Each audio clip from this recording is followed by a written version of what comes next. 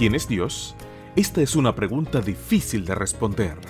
Él es amigo, padre, refugio, el médico de los médicos, el rey de reyes.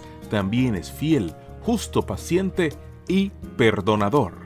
Bienvenidos a Quiero Conocerte, donde las autoras Annie, Ariane y Sueli trabajan juntas para traernos los devocionales de adolescentes. En la voz de Jaciel Ordóñez. Quiero conocerte. La mochila de Juan. Hola, ¿qué tal? Es un gusto que estés aquí. El texto bíblico para la meditación de hoy, 30 de enero, se encuentra en Mateo 4:4 y dice así: No solo de pan vivirá el hombre, sino también de toda palabra que salga de los labios de Dios. Imaginemos una historia. Un niño llamado Juan que ve a su madre que llega del supermercado.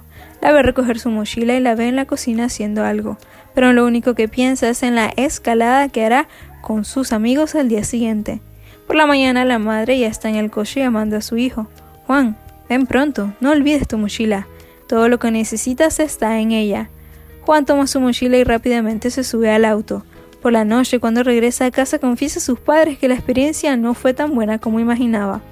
El lugar estaba genial, caminamos mucho, tenía un muro de escalada de 90 grados, era genial, pero debería haber comido más antes de salir de casa. Tenía hambre a la mitad del día. Para empeorar las cosas, en el camino de regreso nos detuvimos en una cafetería y no tenía dinero. Pero puse dinero en tu billetera y un montón de almuerzo en tu mochila. ¡No!, admite Juan al abrir su mochila y notar que todo estaba allí al alcance de la mano.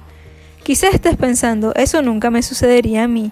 Por supuesto que abriría esa mochila en algún momento del día. Por más difícil que sea creer que alguien actuaría de esa manera, así es como actúan muchas personas en relación con la palabra de Dios. Tienen la palabra, pero ni siquiera la abren.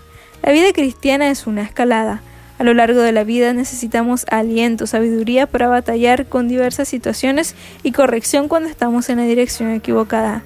Dios ha puesto todo lo que necesitamos en su palabra. ¿Cuánto tiempo pasas leyendo la Biblia? ¿Vamos a mejorar ese promedio? Que tengas un día lleno de bendiciones.